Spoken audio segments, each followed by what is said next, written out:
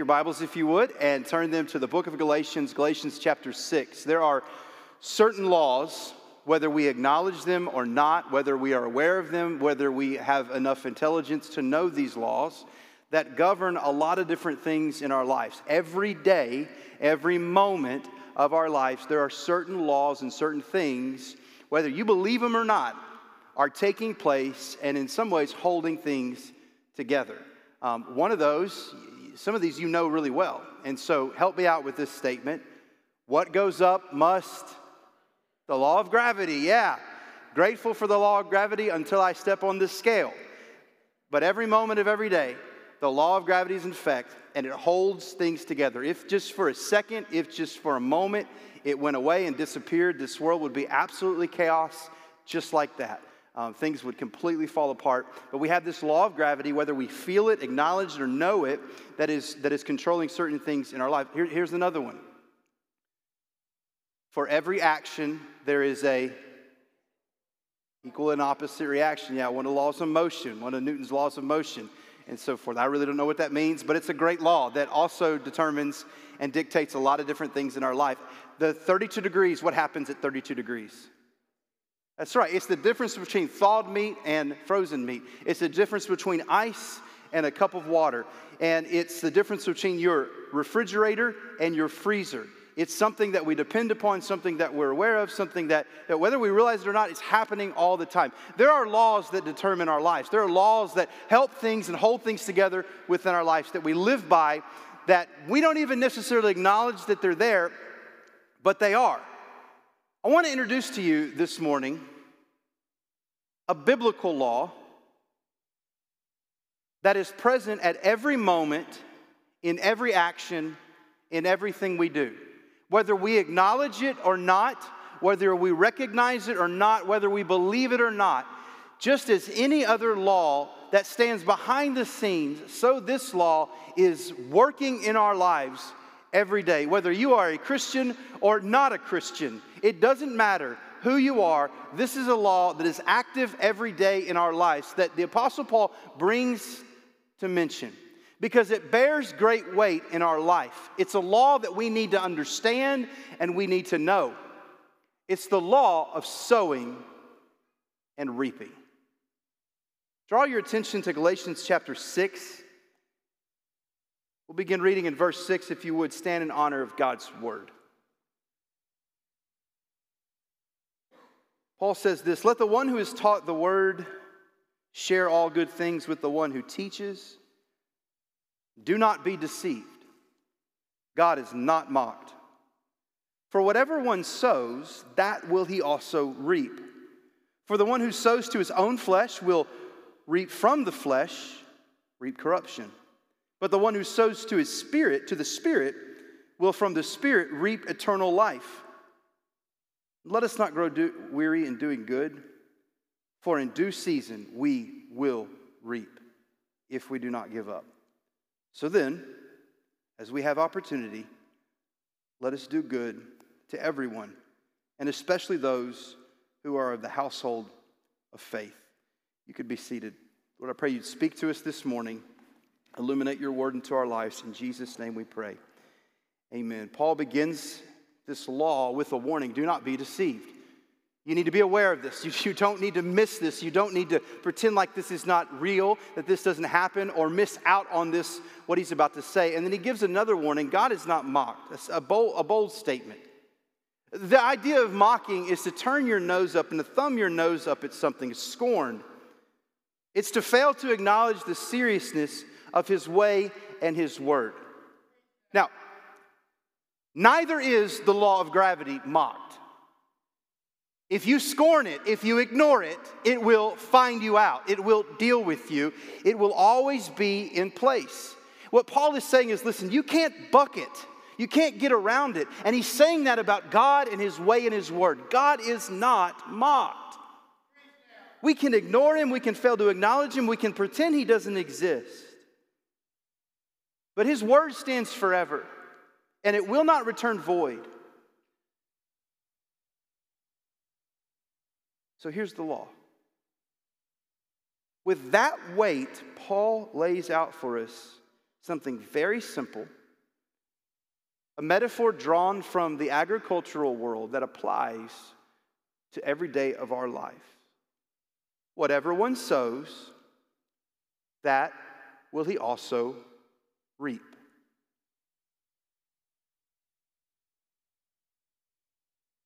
You can't outwit this law.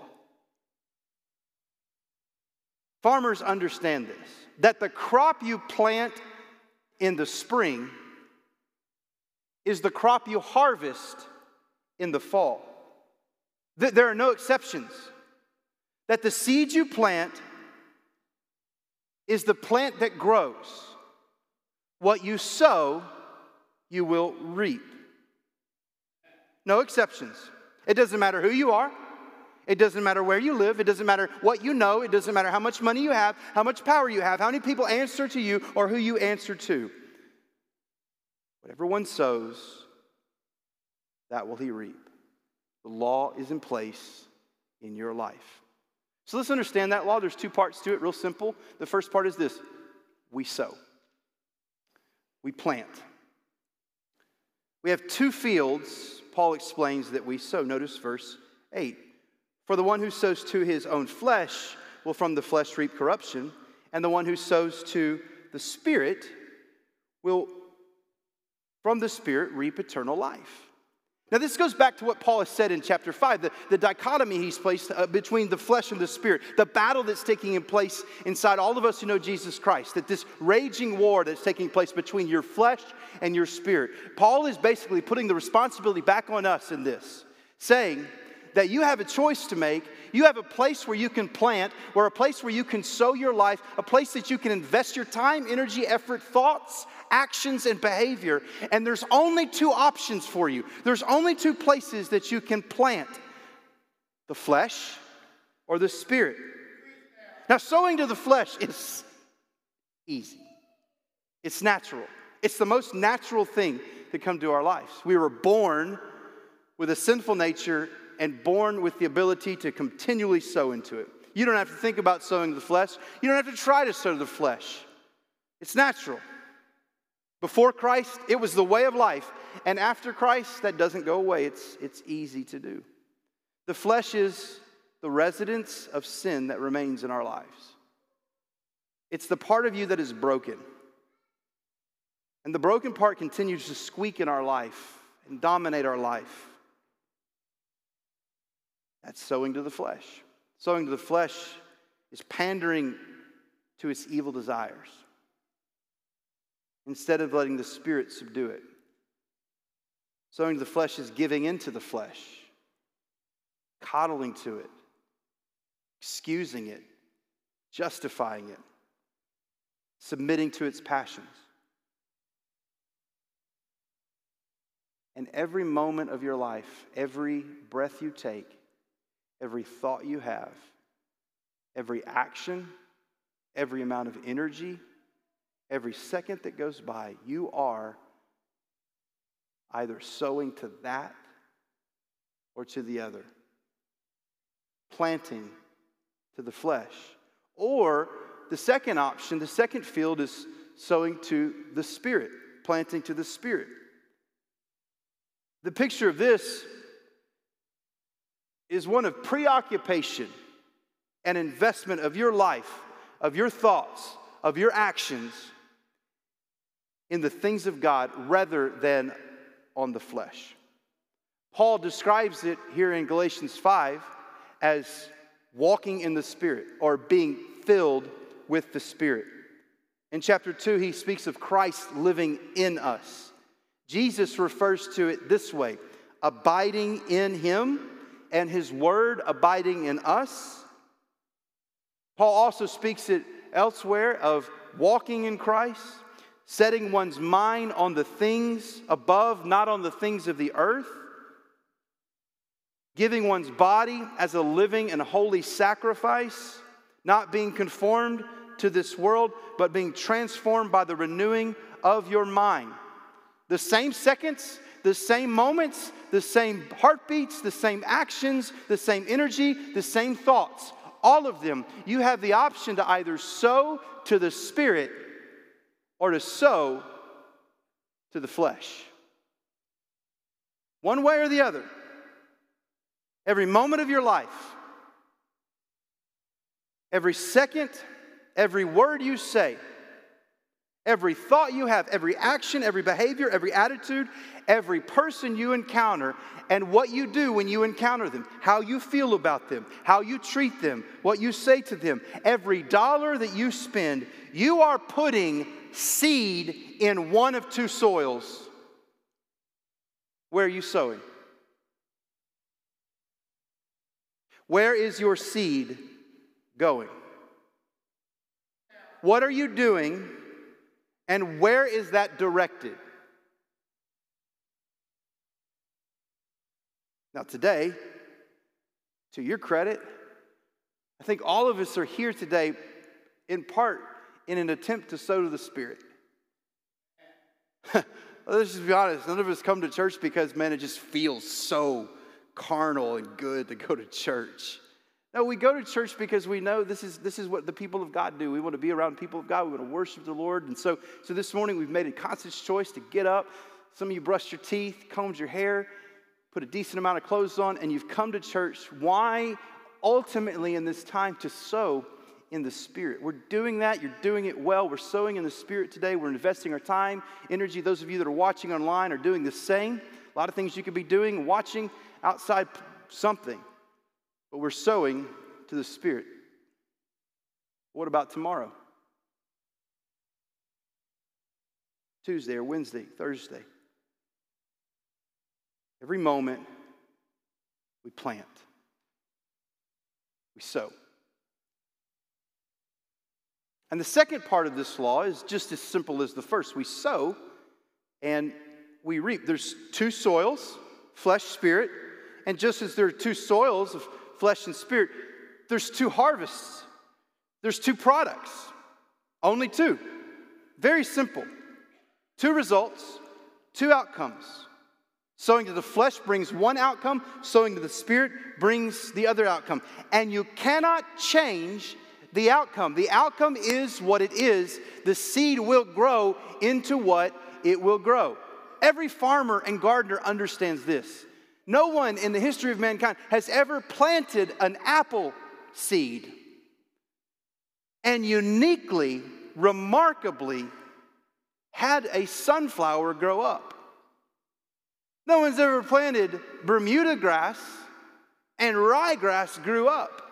It's as simple as that. A farmer knows intentionally placing the seed in the ground, doing all the things because he knows that eventually, if everything goes right, what will grow will be what is intended. What will grow will be this particular outcome. That if I plant an apple seed, I'm going to get an apple tree. That if I plant an acorn, I'm going to get an oak tree of some sort. That it's going to grow out, and there's no other outcome of that. Very, very simple. Predictable, immutable, impartial. Doesn't matter how much you sow. Doesn't matter who you are. Two soils, two outcomes. The outcomes, very simple. When we sow to the flesh, we reap corruption. Verse 8, for the one who sows to his own flesh will reap from the flesh corruption. This word corruption means destruction, decay. It conveys the idea of a corpse and the process of decomposition on that course. It's a picture of a breakdown. Sin makes things fall apart. That's what sin does. It's destructive nature. The ultimate outcome of sin, the ultimate outcome of sowing to the flesh is and can only be corruption, a breakdown. It may not be experienced at first, but 100% of the time, sin scores a perfect score of bringing about corruption. That's why the Lord says in Numbers chapter 32, verse 23, be sure your sin will find you out. Sin always bears destruction. It never gives joy or life. Sin will come home. The consequences cannot be held off forever. And the full play of this corruption, the ultimate outcome of this corruption, is not just a bad day, and it's not just a headache or a heartache, and it's not just something going wrong, such as bankruptcy or divorce. The ultimate consequence, the ultimate reaping of sin is what the Apostle Paul speaks of in Romans chapter 6:23. For the wages of sin is death. The ultimate consequence, the ultimate reaping of sin is eternal death, which is why and the reason for the gospel. The law of salvation is ultimately a demonstration of the law of sowing and reaping. Jesus sowed perfect righteousness and reaped eternal life, which he gives to us when we trust in him and his finished work. The believer reaps eternal life in faith. He is united with Jesus and what he has sown on our behalf and reaped on our behalf.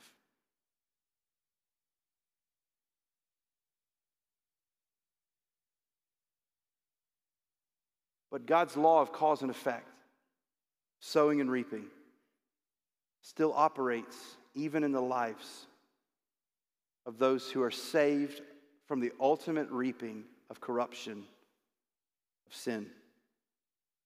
While we will never reap, thank God, the ultimate consequences of sin and death and judgment, because Jesus reaped those for us, we still do continue to reap the heartaches, the wounds, and the shame and the pain. Sin always reaps corruption. You know, by God's grace, you know one of the first reapings that sin has, sowing the flesh has, one of the very first reapings that it has, that is actually a really helpful reaping, is guilt. When you step into sin, when you're sowing into the flesh, if you know Jesus Christ, there is a sense that you feel guilt over what you've done. Now, the world says, no, we shouldn't feel guilt. But, listen, righteous guilt is good guilt. That's a warning sign. That's a reaping from our sin. And God sends that warning to us. God fires that off because his mercy is rich, his grace is wonderful. And we're told in 1 John chapter 1, verse 9, that if we confess our sins, he's faithful and just to forgive us of our sins and cleanse us of all unrighteousness. He's trying to prevent us. He's trying to save us from the deeper outcome of continuing to sow in the flesh. Because the sad thing is the more you sow, the more that grows. Just as John Stott said, sow a thought, reap an act. Sow an act, reap a habit. And then reap a character. Sow a character, reap a destiny. Listen, every time we hold a grudge, we're sowing, we're planting. Every time we withhold forgiveness, we are sowing and planting. Every time we, with a tightly clenched fist of greed, we're sowing and planting. Every time we act and speak in anger, we're planting. Every time we have a lustful look or a lustful thought, we are planting. Every time that we hold up our pride, we are planting. Every time we look upon another person with envy or bitterness, we're planting. Every time we gossip, we are planting. We are sowing, sowing, sowing. Do not be deceived. Our actions have serious, long-term, destructive consequences. And it doesn't matter how you feel about it. Yet we test it. We don't do this with other laws. I mean, If you question the law of gravity just a little bit, you're not going to be so foolish to this afternoon when you leave this church, you get in your car, you go up to a parking garage and say, man, I'm done with the law of gravity. I don't see it, I don't feel it, and I'm going to prove it wrong, and then just drive off the parking garage to prove the law of gravity wrong. You don't do that. You know that no matter what you think, how you feel, how bold you are, that it'll work. So you don't do that. But yet we test this one all the time. And you know what? As we test it, nothing happened. In fact, there's some good things that happened. I felt good. Other people said, yeah, that's right, you ought to do that. There was a good outcome. I was prosperous. I was successful.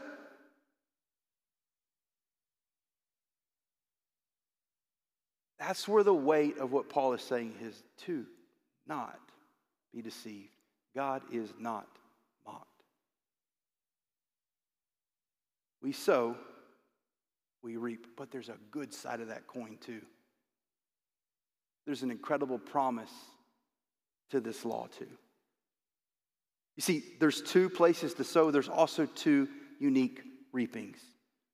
Sow to the flesh, get corruption. But listen, sow to the Spirit and receive, what does he say? Eternal life. Look at what he says here in verse 8. But to the one who sows to the Spirit, from him will reap eternal life. This is the other side of Romans chapter 6:23. For the wages of sin is death, but the gift of God is eternal life in Christ Jesus our Lord. Eternal life. The counter destiny of sowing to the Spirit is just as glorious as the flesh is horrible. What we reap when we sow to the Spirit, what we reap when we invest our lives into the work of God and the things of God and walk by faith and in obedience and begin to produce the fruit of the Spirit in our lives and surrender and submit to the Holy Spirit in our lives is far greater than we could ever possibly imagine. He says, reap eternal life. Now, this is not speaking of some works-based salvation, that if you do good things, you'll get eternal life. No, eternal life is seen in numerous different ways. Not only is it spoken of as salvation, but it's also spoken of as a reward to us. So in Jesus Christ, we are given eternal life. And that eternal life is not just speaking of the longevity of our life, but also the incredible rich quality of life. So in heaven, we get eternal life. And that doesn't just mean you live forever. Because to be honest with you, if just extending this life forever, it doesn't sound very fun. Does it? No. Dude, we couldn't find gas this week. I don't want to do that forever. Had to wear a mask this year. I don't want to do that forever. If eternal life just means extending life forever and that I don't ever have to die and I just get to live over and over and over. You know, the older I get, the more I ache. The more hair that falls out. I don't want to do that forever. That's punishment. See, eternal life isn't just the extension of life. It's also the depth and quality of life. The life that we have eternally is far different, far greater than this life today. And Paul says, we taste it now. When we sow to the Spirit, we reap eternal life in us. We participate in the eternal life when we sow to the Spirit. God's very own life.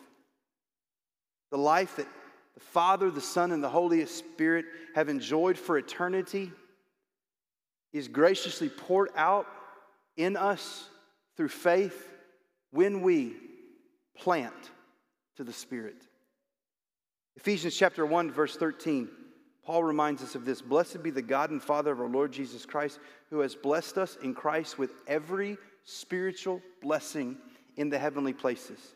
Having the eyes, verse 18, having the eyes of our hearts enlightened, that you might know what is the hope to which he has called you, what are the riches of his glorious inheritance in the saints. You want the good life? You want a great life now. You want the best that you could possibly have. This is how Paul is laying this out for us. Very simple. Sow and reap. This is how it happens. This is how his kingdom comes on earth in us as it is in heaven. You can taste the glimpses and taste of heaven now as you sow, as you pour in. Every step of obedience that you take, every moment that you resist sin, everything that you submit to the Lord, every time you follow His command, every time you open His Word and read His Word, every time you allow the Holy Spirit to dominate and control the way that you act, every time that you begin to look at people the way that Jesus looks at people and treat people the way that Jesus treats people, every dime that you invest in His kingdom, everything that you think, listen, what does God want me to do with this? And what does God want me to do with this time? You reap eternal life. So the warning is just simply this. Choose your soil, bro. Which one are you going to plant in? In the next 5 minutes of your life, where are you going to plant? In the next 5 months of your life, where are you going to plant? As you encounter this situation that comes upon you, where are you going to plant? As your resources are poured into you, where are you going to plant? As you breathe your breath, where are you going to plant? Because where you plant, this is what you get. You plant to yourself, and to the flesh, and to the sin. Corruption. You plant to the Spirit, eternal life. We sow, we reap. But one more thing. We reap in season. It's really helpful what Paul says in verse 9. Let us not grow weary of doing good, for in due season we will reap if we do not give up. I'm glad Paul put that in there because I don't know about you, but as a follower of Jesus, I mean, I've tried. I think we've all tried. Like, I've tried to sow. I've tried to do the right thing and treat people in certain ways and give of myself and give of my time. I've acted out in faith. I mean, in fact, I wouldn't give any credit to us, but I think there's been some times in my life and in our family's life that we've done some really bold things for the Lord in faith. And can I be honest with you? I have not always liked the way it turned out. In fact, to be honest with you, sometimes I've looked at what I've done and thought, what in the world? God, did I not hear you right? Because what I thought would happen when I did that did not happen when, how, and the way I thought it would be. Case in point, you ever done something nice to somebody and they didn't say thank you? Who do they think they are? Have you ever gone out of your way to be compassionate and generous and loving and poured out of yourself to someone, and it's almost as if they take it for granted or act as though they expect it? Have you ever forgiven someone and it didn't fix the relationship? That's why Paul says this right here. Listen. Let us not grow weary of doing good. Why does he say that? Because we grow weary of doing good. Because not all the times does life work like Chick-fil-A, where you place your order, you pay your money, and you get your food in 1 minute. Very often not. Even though God invented the chicken and Chick-fil-A invented the chicken sandwich, none of that runs by God's schedule. This process of sowing and reaping does not work on a necessarily predictable timetable. That's where the illustration of agriculture falls short. You plant in the spring, you water, you weed, You fertilize, enough sun, enough rain, and you will undoubtedly harvest in the fall. But that is not the way this sort of sowing and reaping works. We understand this on the flesh side. Because how many times have we sowed to the flesh, have we taken action in sin, have we acted in anger or acted in lust or done something that is wrong and there were no consequences? There were no immediately getting caught or feeling guilt or having things fall apart. It's the same way on the other end.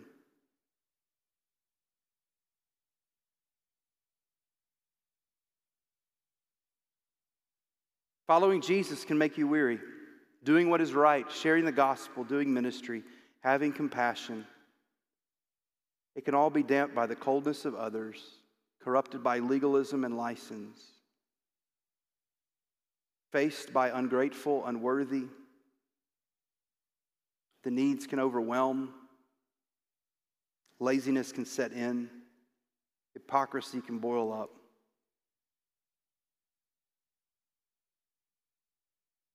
We can be discouraged. God's not going to reap.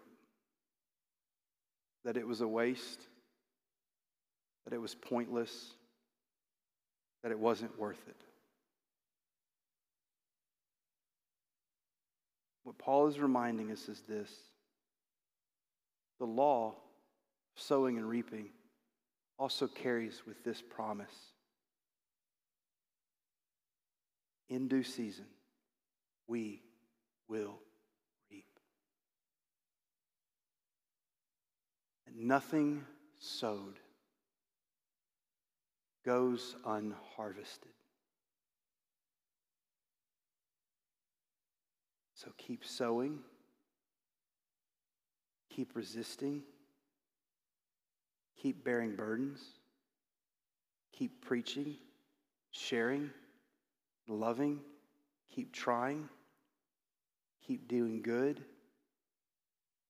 and see. While farming is predictable, the spiritual harvest is not predictable. It is in the sovereign hands of God, but it's laced with promise.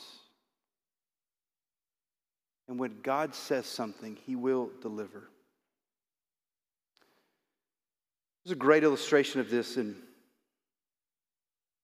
the life of one of our brothers from many centuries ago. His name was William Carey, and he was called to missions to India. He was really the first missionary to go to India with the gospel in. And in 1793, he and his family left England and by faith went to India to share the gospel of Jesus Christ. It was a bold move of faith and obedience on their part. Nothing like this had ever been done. They were following God's will. And for 7 years, it was absolute hell. They lost a 5-year-old son. They all contracted malaria. And William's wife began to suffer greatly from mental illness, so to the point that eventually it hospitalized her for the rest of her life. It was difficult. But one of the things that we all celebrate when things get difficult is the fruit that's coming up, right? Like we can endure some tough stuff if we see some good results. That's always been kind of my backbone. Is like I can go through some tough stuff as long as there's some good things too. Like I can endure a storm if I know that there's going to be plants that come up. I mean, I can deal with it necessarily. I know that I can go for the valley as long as there's a mountaintop on the other side. But not so for the Carey family. For 7 years, after facing all of this, not one convert to Jesus. Persecution, rejection, kicked out of place after place after place, while they're sick, while they're running out of money, while they're going crazy, while they're dying. Really discouraging. In fact, William wrote this to a group of people that supported him back home. He says this, I feel like a farmer does about his crops sometimes. I think the seed is springing, and thus I hope. But a little blasts it all, and my hopes are gone like a cloud. What I realize I thought was spring, a seeding spring, was only weeds which were appearing. Or what I thought was a little corn sprung up, it quickly died, either being choked with the weeds or being parched by the sun of persecution. Yet I still hope in God and will go forth in his strength and make mention of his righteousness, if of his only. After 7 years, on December 28th, 1800, William Carey baptized his first Hindu convert.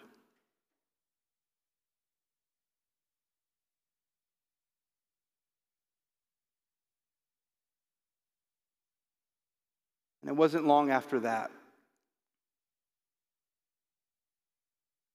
that there was a mighty harvest of souls saved to Jesus. Baptist Missionary Society began, which began the modern day missions movement. And in his lifetime in India, Carey and his co-workers saw thousands upon thousands of people saved, churches planted, and were able to translate 209 Indian dialects. We're able to translate the Bible in those dialects. It's a law, sowing and reaping. But it's also a promise.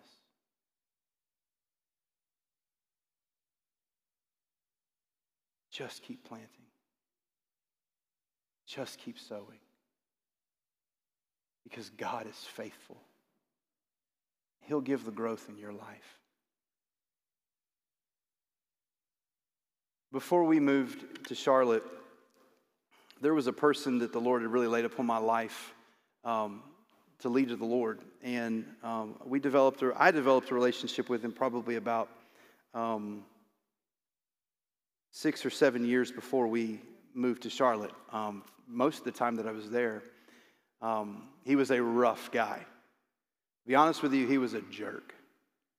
In some levels, he was good. He was a good guy. That was my wife laughing, by the way, because she knows him.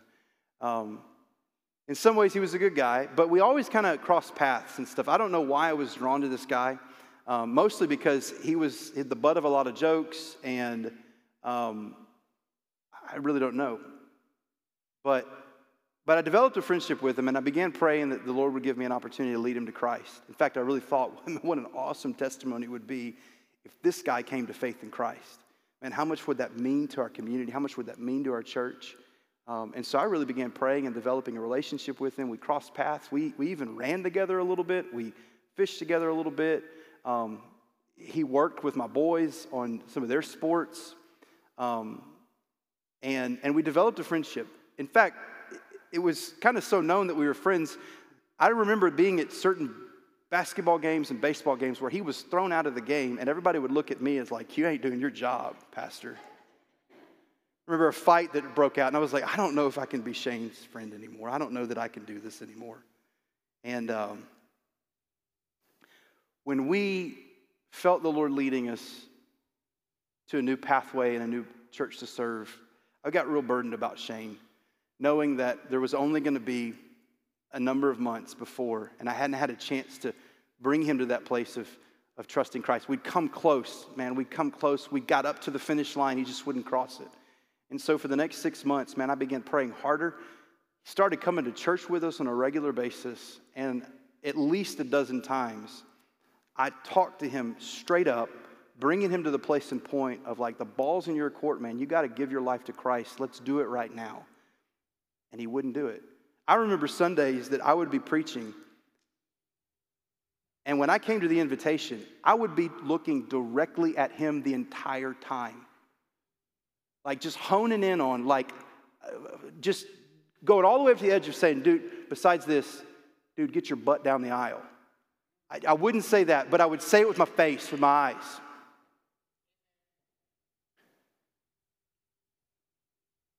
As we pointed our cars east, never happened. And I carried weight and I carried burden about that. I was deeply bothered by that because nobody else had displayed that sort of patience. I didn't feel like the new pastor that would come along would be that way.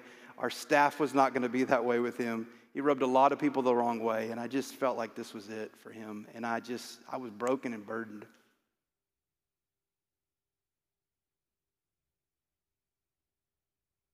A year ago, he got baptized. Listen, I only say that to say this. Just a small demonstration. You plant, he reaps.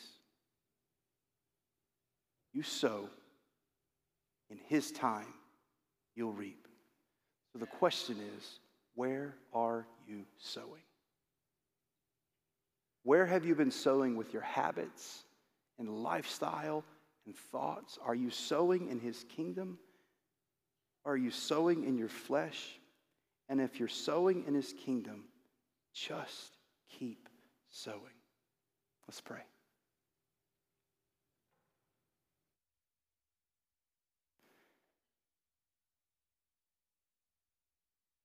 Lord, we thank you for your promises and we thank you for your word, that it can be trusted, that it can be lived by, that it's so applicable to our lives, that it's 24/7, 365, every situation type stuff, Lord. And I pray, Lord, that you'd help us to see that every moment that you give us is a moment to reap eternal life or a moment to reap corruption. Every moment is a moment to reap and to sow into people and to your kingdom, or to sow to ourselves and to sow to our sin. And I pray that you would convict us very heavily of where we are spending that and where we are pouring that in. Even right now, you would help us to endure and to keep persevering and to stay faithful, because you are the faithful one. You always fulfill your promise. You never let your children go, and you always give life to faith. So help us to have faith and obedience in you. If you have never trusted Jesus Christ as your Lord and Savior, if you have never sowed your life to Jesus Christ, sowed your faith, invested your faith in Jesus Christ, and turned your life over to him, then you will not reap eternal life. You're reaping corruption. You're reaping death. So Jesus Christ came to this earth to give his life for you. He sowed his life in the flesh so that you could reap eternal life, and he offers it to you. Would you turn your life over to him today? Would you trust in him? Would you place your faith in Jesus Christ and be saved today? In a moment, we're going to have a time of invitation, an opportunity for you to respond. For those of you that are online and ready to give your life to Christ, if you'll text the word Jesus to the number, or if you'll hang on for just a second to our virtual lobby, they'll be glad to speak with you about that. Others of you here in this room, in a moment when we stand and sing, you stand up, you step out in that aisle, and you come and talk to one of our pastors, myself, Scott, others. We would love to talk with you about a personal relationship with Jesus Christ. Make that decision today. And for others of you, you need to make the decision today to sow in the right place. Because the truth be told, if you're anything like me, there are many moments, there are many situations and circumstances, there are many chances, there are many times that we do not sow to the Spirit, but we're sowing to the flesh. And it could very well mean you've developed habits in sowing to the flesh. You've developed a lifestyle of sowing to the flesh. And you may not see the results right now, but if you hear anything, what you sow, you reap. Be warned today and respond to him, who is compassionate and gracious and merciful and loving and restoring, if you'll turn to him and repent. Whatever it is this morning, you respond today as God is calling, as we have a time of invitation. Lord, we love you. We thank you for your goodness and your grace. In Jesus' name we pray.